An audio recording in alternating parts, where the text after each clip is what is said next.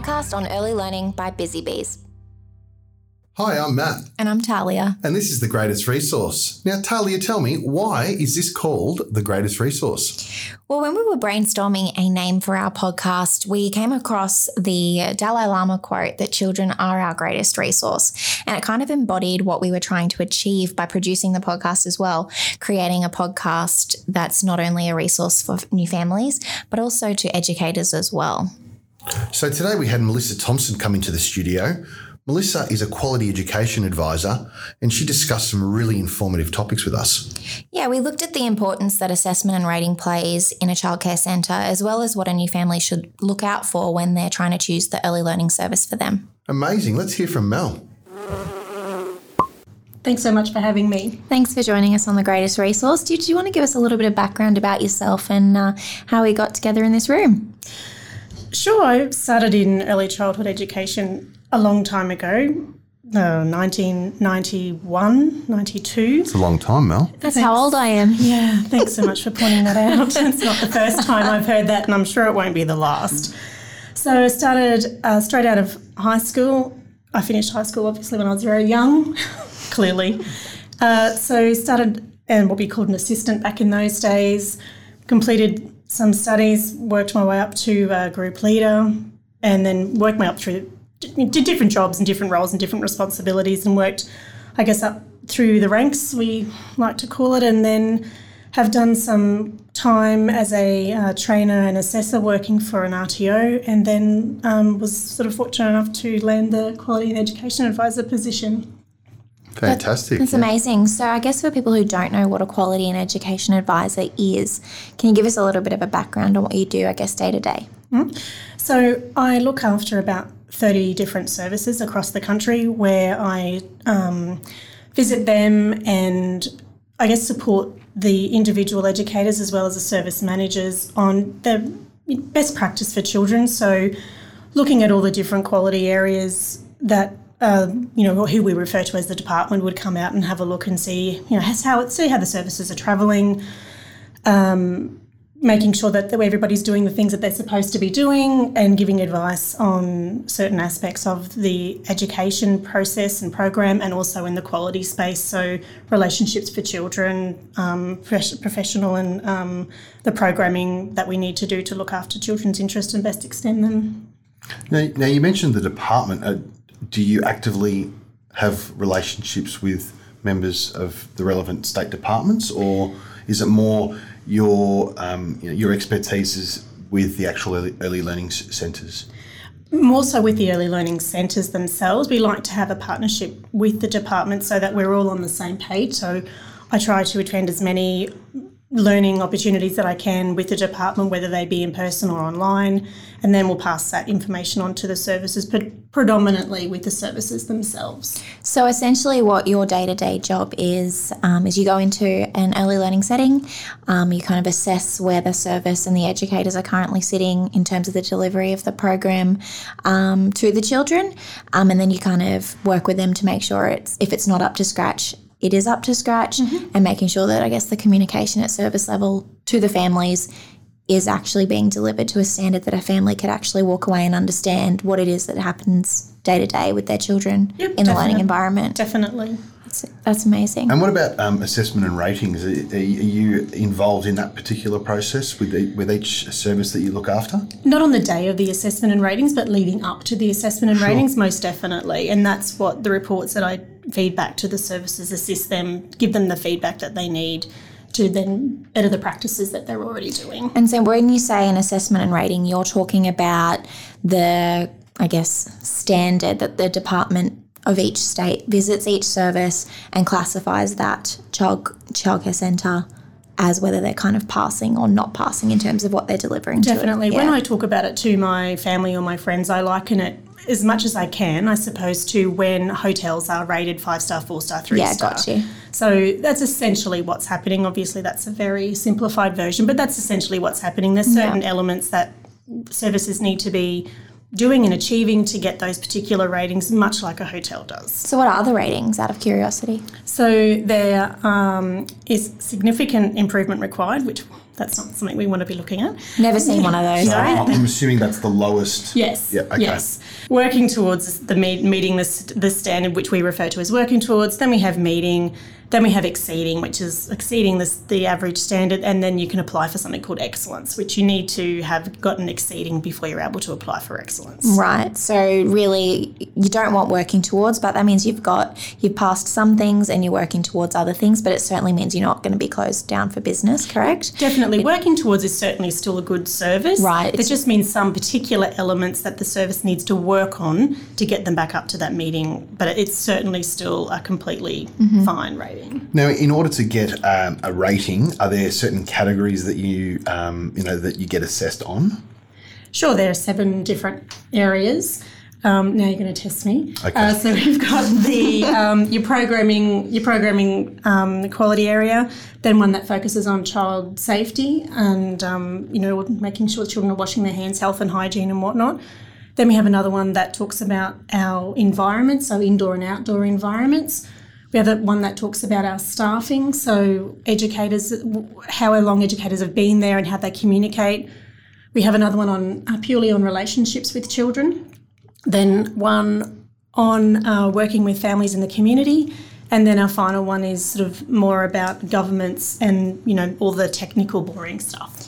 So do you find like 7 areas is a lot, I guess, for a childcare centre to be focusing on? Do you find that within the service that different people are responsible for one or two of these areas, or it is a collaborative effort? It's definitely a collaborative effort. I suppose those the more the governance comes down to more of the management side of things. Certainly the educators certainly do influence that. But generally that's more looked as a service manager, whereas all of the others, educators have to be making sure they're, washing children's hands and teaching children about the importance of washing hands, wiping their nose, dental hygiene, all of those sorts of things. And relationships with children, in my opinion, is one of the most important, because how we engage with children and how we educate children and how we treat children will then influence all of those others. If a child doesn't feel safe and comfortable, then they're not going to learn. They're not going to feel comfortable to learn, and that's one of the most important. So are they equally rated then? So like it's 7 equal portions? They're equally as important, yes. Yeah, right. Yeah.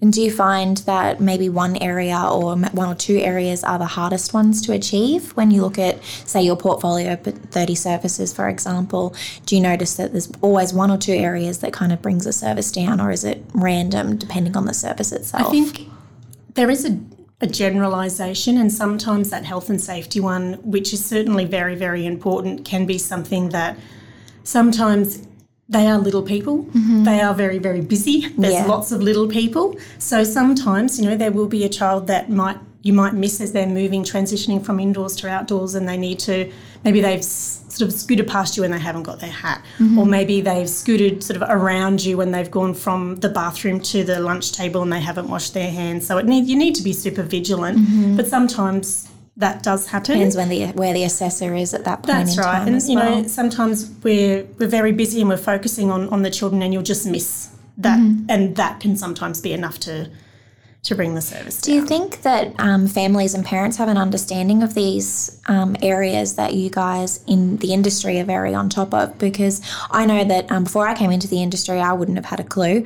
And so obviously you're trying to work with families all the time on what it is that you're delivering to the children each day. Do you think they're kind of aware of the 7 areas that you're focused on? I would say no. No. I would say that they certainly are aware that the educators need to be doing a program and those sorts of things, but I would be surprised. I shouldn't say I don't think. I would be surprised if they realise how intense and in-depth it is. I would also be surprised if they realise that simply relationships with children formed an entire quality area. Obviously, it's important to them how we treat their children, engage with their children, no question, but I don't think that they would realise that staffing is a whole area on its own. Yeah. So I don't think so, no. That's quite staggering that there's such an important piece in the assessment of the early learning sector, and it's not something that parents take into consideration when selecting an appropriate early learning centre or service for their children to go to. I'm amazed at that. At a service, do you have to display what your rating is? Yeah, you definitely do. It needs to be on the wall, and it's also on SEQL websites and on a lot of other different websites. You have to display what your rating is. So like a family looking for a facility can get that information pretty easily. Yes, definitely. Yeah. So I'm really staggered that families wouldn't actually look at a service's assessment and rating when selecting an early learning centre for their child to attend. I think, certainly while the quality areas are important and absolutely important to our role as early childhood educators, it is also a real feel that you do get when you walk into a service. And, you need to make sure that these children are educating your children. They're not just there babysitting your children. We're not just there, playing in the sandpit and playing with Play-Doh and whatnot. We are early childhood educators, and that's one of the things that I get on my soapbox sometimes a little bit about, because I feel that it's so really, really important that it's the language that we use as educators when we're communicating to our families, so that they understand too that we aren't just babysitters and we're not just playing with the children all day.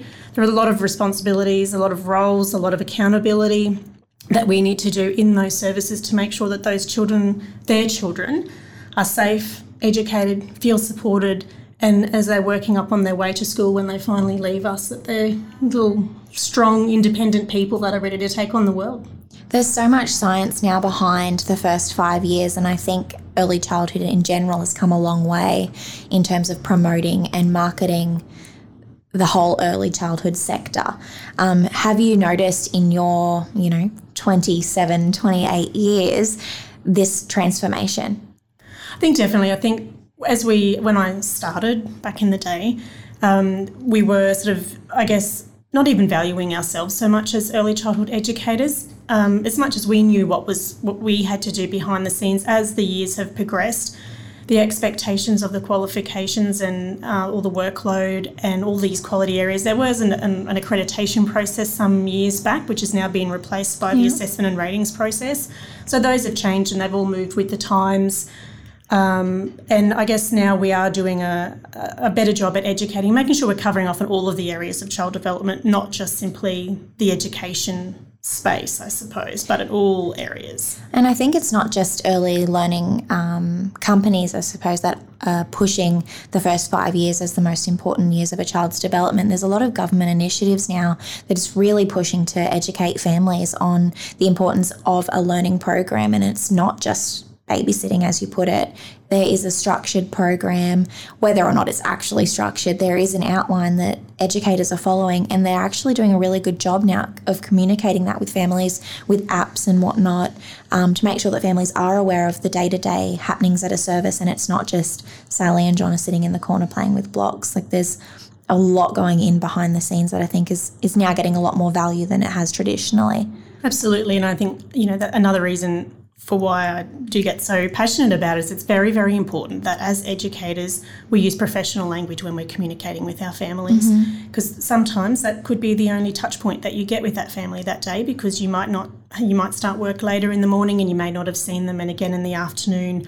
So if that's the communication, and obviously that's not going to be the only communication they will have, but that could be the only communication that they get about the program perhaps, or the different learning journey that their child is on. And that's why it's really important for us as professional educators to be able to educate families on what is actually occurring in the services. Yeah, so you're talking about the importance of written communication being flawless. Yeah, definitely written communication, verbal communication as well. Yeah. But when we're talking about apps and whatnot, then yes, definitely written. And I guess that too, if we're clever about what we write, then we can include the quality areas within our language, so that, this refers to quality area 3, which talks about outdoor spaces or indoor spaces. And so you can educate on the quality areas while you're educating the families on what the children have been up to. Absolutely. So it's not where we're sitting down and saying, do you know that there are 7 quality areas? We can say, today we had a discussion with the children about outdoor spaces and how they would like to see their new playground, or how they would like to rearrange their room.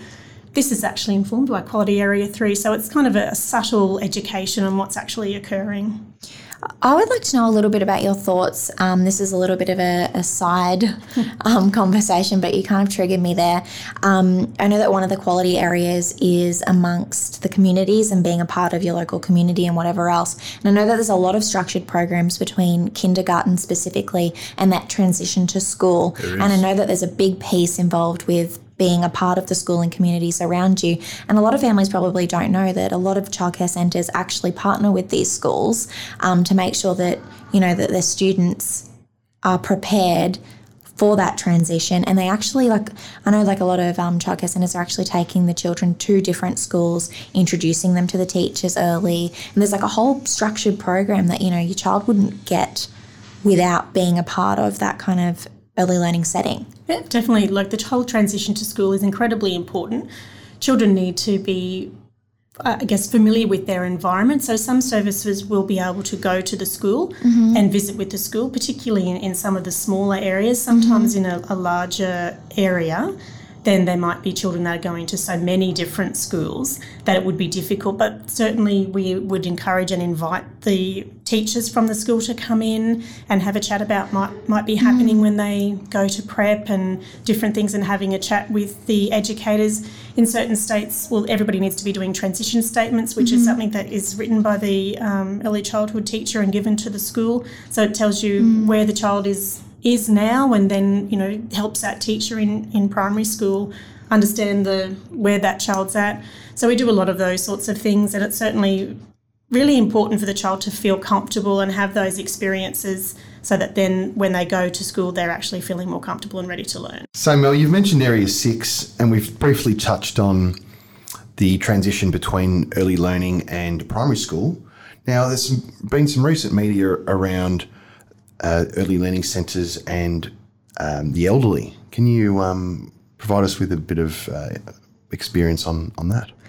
I haven't had any particular experience. My children are very fortunate to have lots of grandparents that are quite close to them, but that's not the case for all families.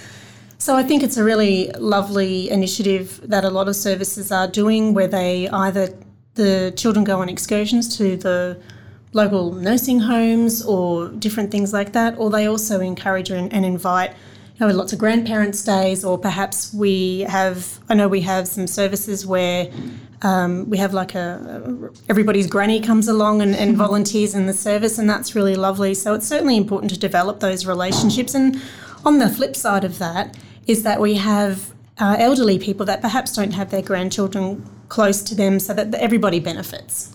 Is it called Bring a Granny Day? It can be. You can call it what you want. Yeah. It's an interesting note, I suppose, because it's obviously something that the department sees as crucial to have as one of their quality areas. Definitely. And it's not just, I suppose, about connecting with elderly people, it's connecting with the community as a whole. So those connections that we have with the local library, those connections that we have with the local school, our local Indigenous peoples, they're all really, really, really important parts of, exposing children who don't always have that experience themselves, or don't have the opportunity to have those experiences, that we can bring them into the early learning service as well. Yeah. So Mel, you mentioned that you've got a couple of kids of your own. How old are they? My son is 18 and my daughter is 15. So well and truly past the early learning stage. That's the other end of the spectrum. Definitely. They both came along with me to the services that I worked at, which provided its own set of challenges. Yeah, I bet. But I was very fortunate that I, knew and trusted the educators that I was leaving them with. So that was, I was very fortunate in that space. And I often think that it would be very difficult to leave your most precious belonging with a complete stranger, somebody you have never met before. And I used to say to my educators, you need to understand where those families are coming from. We would never ask them to leave their handbag in our office unattended, yet we are expecting them to be completely okay with them leaving their baby or toddler or preschooler with us, and they need to trust us. And that's another reason why we need to show them that we can be trusted and we're doing the right things. Such a good analogy. Absolutely. Yeah.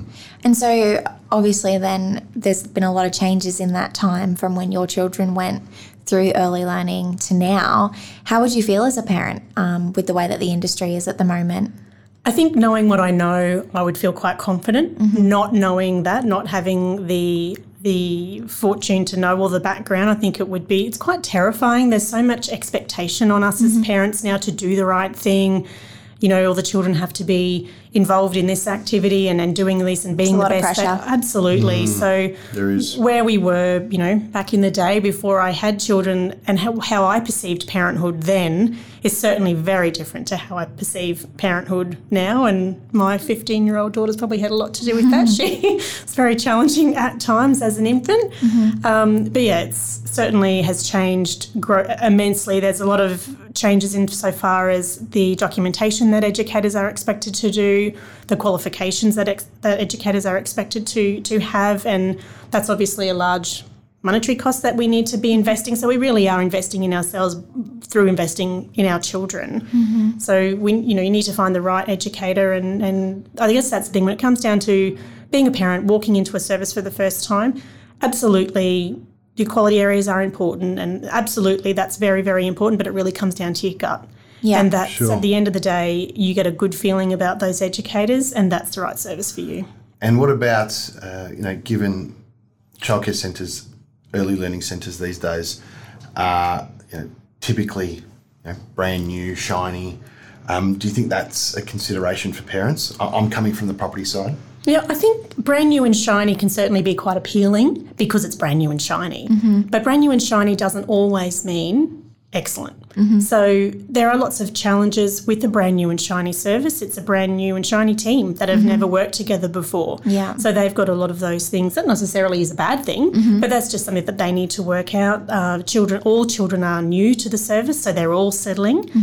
The service down the road might be a little bit dusty, a little bit rusty, but those educators might have been there for a really long time, and they're well seated in their community. They're embedded, yeah. Yeah, so I guess there's certainly pluses and minuses. That's a really good point, Mel.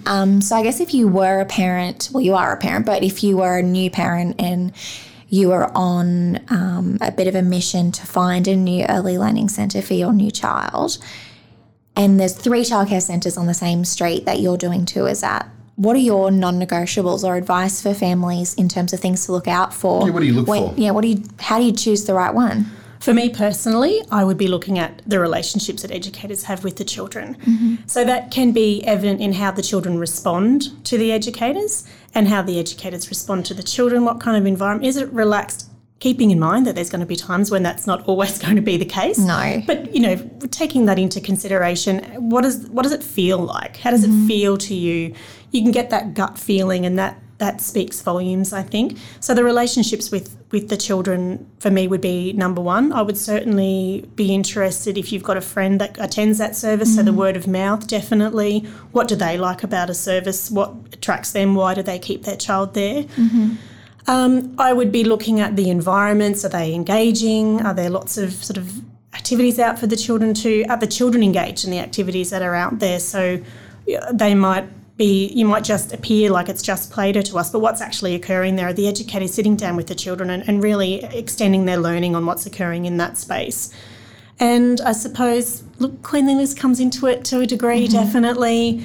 It is an early learning service, so there are lots of little people around, but, there's generally, you can see if it's nice and clean and tidy, that the children are happy, the educators are happy and are engaged with the children, and you're getting a good feeling, then I think you're on a winner. That's amazing. Thanks, Mel. Thanks for your time. Really appreciate you coming in. Thanks so much for having me.